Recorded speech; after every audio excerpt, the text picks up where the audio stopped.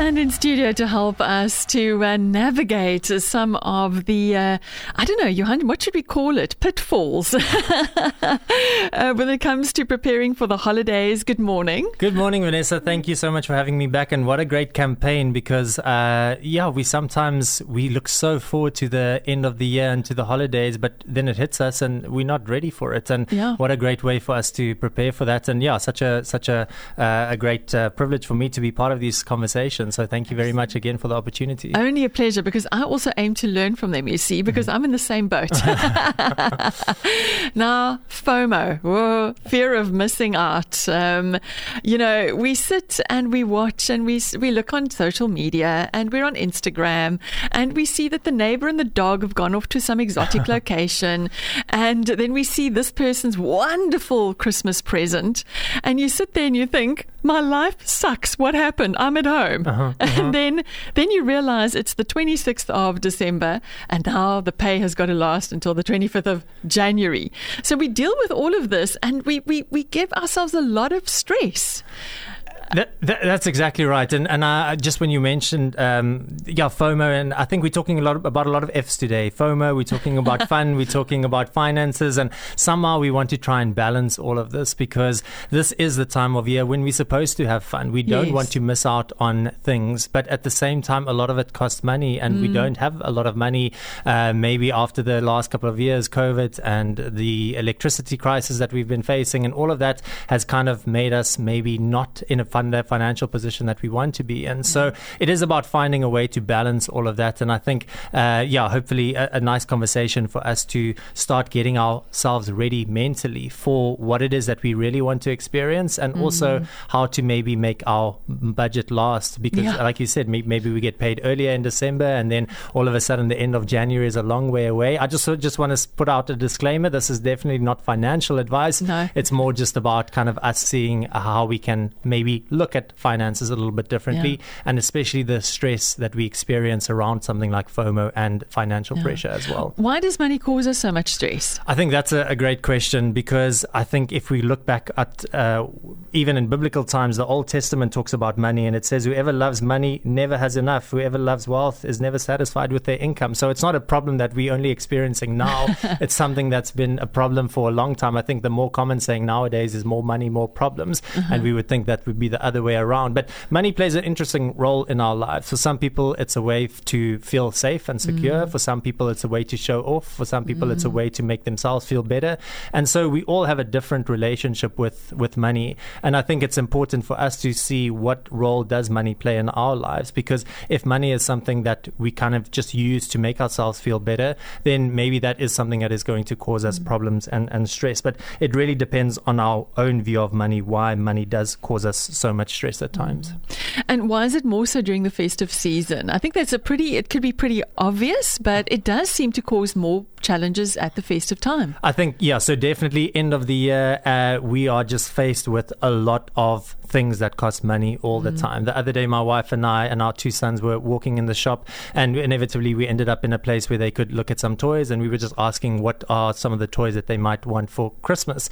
And we looked at the toys, and you just look at the prices of it, and what you do in your mind is you're thinking, I can't afford that, I can't afford that, I can't afford that. Oh, here's something that maybe we can afford. But all of a sudden you just see so much that you can't afford, and what we do is we either feel bad about it for ourselves, and we think, we should have done more or something like that. Meanwhile, we forget that maybe we just spent money on holiday, or maybe there are lots of other things that we can afford, but inevitably our brain goes to that, we can't afford to spend money on that. And we see so much of that. We see so many people seeming to have a great time. They're going on all these big fancy holidays, and what do? We think, we are not in that same position, and we feel bad about it for ourselves. And then we start putting pressure on ourselves, and we think, how should we have saved more money, or how can we do things better? And all of a sudden there's a spiral that happens, and we end up feeling quite bad about it ourselves, or feeling really stressed about money, because we are constantly seeing everything that costs money at the moment, and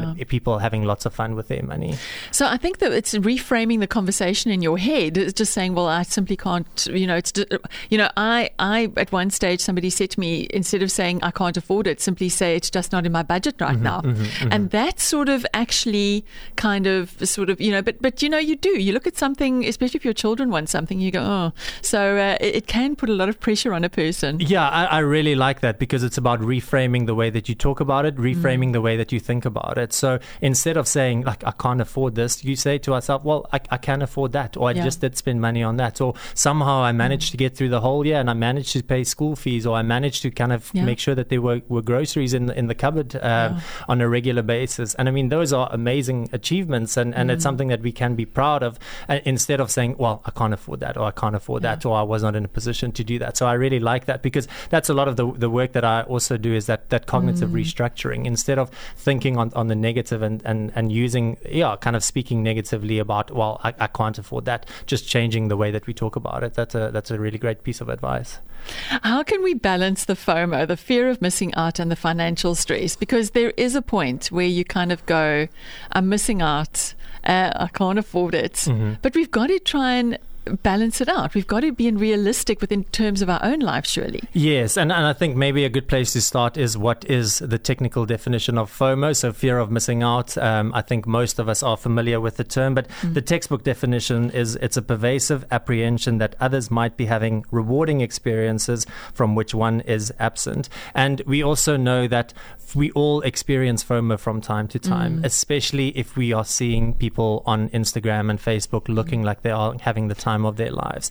It's also one of the studies that was published a couple of years ago predicted that the time spent on people's, or FOMO predicted the amount of time that people will spend on their smartphones, but also it's a link to depression and anxiety. So we need to be really aware that FOMO is something that can be bad for us. It's okay. We do want to have all the experiences that we want to have, but if it becomes excessive and we're really feeling down about ourselves, then we need to find a way to change that. So I think that the first thing that I think we've mentioned this a couple of times on the show, is just to recognize when we are experiencing FOMO, recognize when we're experiencing financial pressure. Often we get to this time of year and everybody is happy because there's Christmas music playing and everybody seems to be going to the beach and all of that, but we might be feeling stressed and we don't quite know why. And I think it's really important to sit, take a deep breath, and just reflect on, what am I actually feeling at the moment? What am I thinking? Why am I feeling so stressed? And really being intentional about putting time aside for something like that,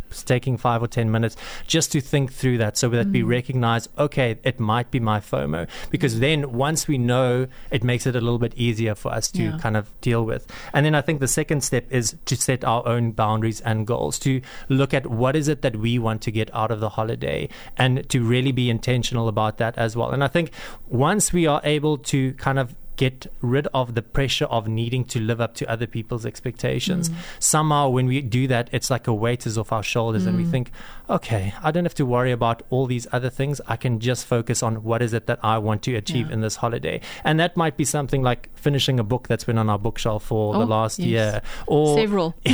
Even just saying to ourselves, I want to take a nap every day in the holidays, because I don't get time to during the year. I've worked extremely hard. This is my goal. It doesn't cost anything. Or just finishing a puzzle that's been there, or catching up with an old friend and being intentional about that. It doesn't have to cost money, but all of a sudden when we set those goals and we put boundaries in place and say, this is kind of how I want to go about that, then we all of a sudden just feel more in control, and all of a sudden we are then creating the expectations instead of society and Facebook and Instagram and other people creating the expectations for us. Are there other tips to reduce our holiday stress? I would think maybe putting off, don't look at Facebook and Instagram. Maybe that would be one. I think that's a great one. We've spoken about social media a lot, because especially this time of year, people are going to be posting their best meals and their presents and their holidays. And we also know that, yes, it is great, and some people are in a position to do that, but not everybody is. And we also know that not every holiday is perfect, but we're not going to post that. So when people, I know in our house, when I was growing up, packing and getting away to a place was quite stressful, but we don't post that. We just post when we're there and we have a nice beach view or something like that.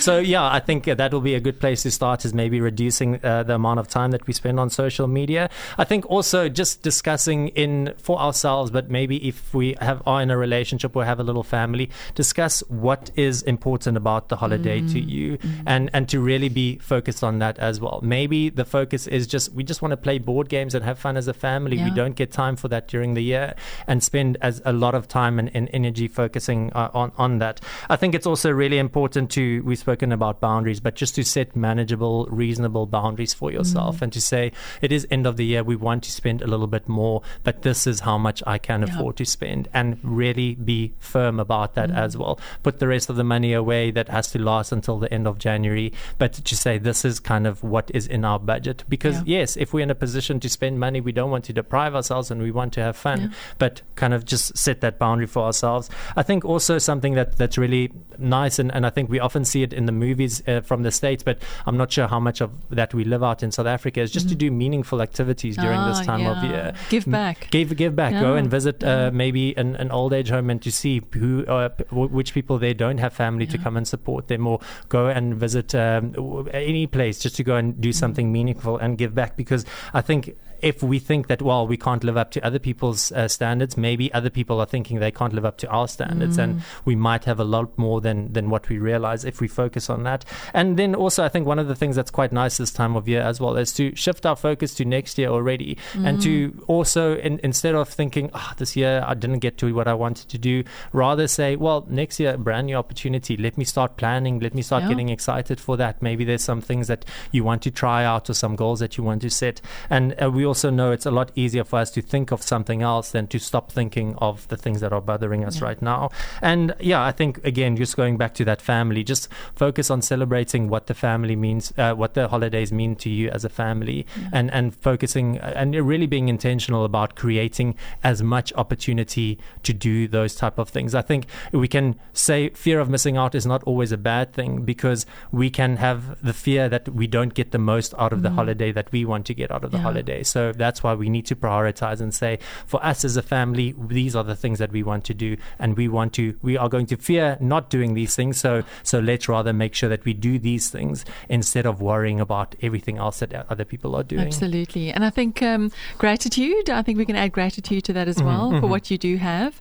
And I think sometimes FOMO spurs me on to actually go, well, wow, that looks like a great place. Maybe I can put that on my goal list. Yes. So sometimes I think, like we said earlier, reframing that whole conversation in your head. Yes, no, that's great. Yeah, exactly that. Also thinking, well, instead of thinking, I couldn't do it this year, just to say, well, maybe this is something I can do next year, and be inspired, and almost celebrating what other people are doing, instead of making it about ourselves and feeling, this is not quite how I anticipated my year going, or something like that.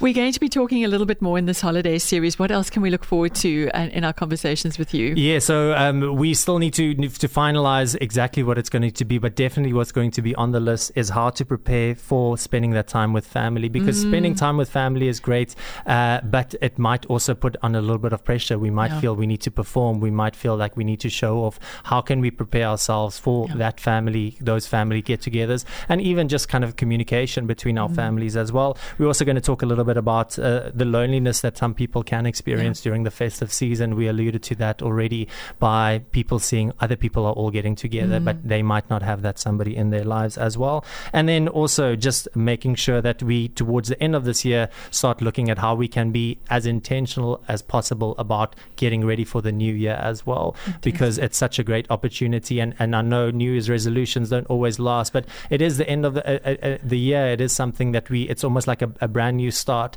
and we can really set ourselves up well for the new year to be in the best possible position to achieve the goals that we want to achieve. Looking forward to these conversations, Johan. Thank you so much for that this morning, and we'll chat again soon. Thanks, Vanessa.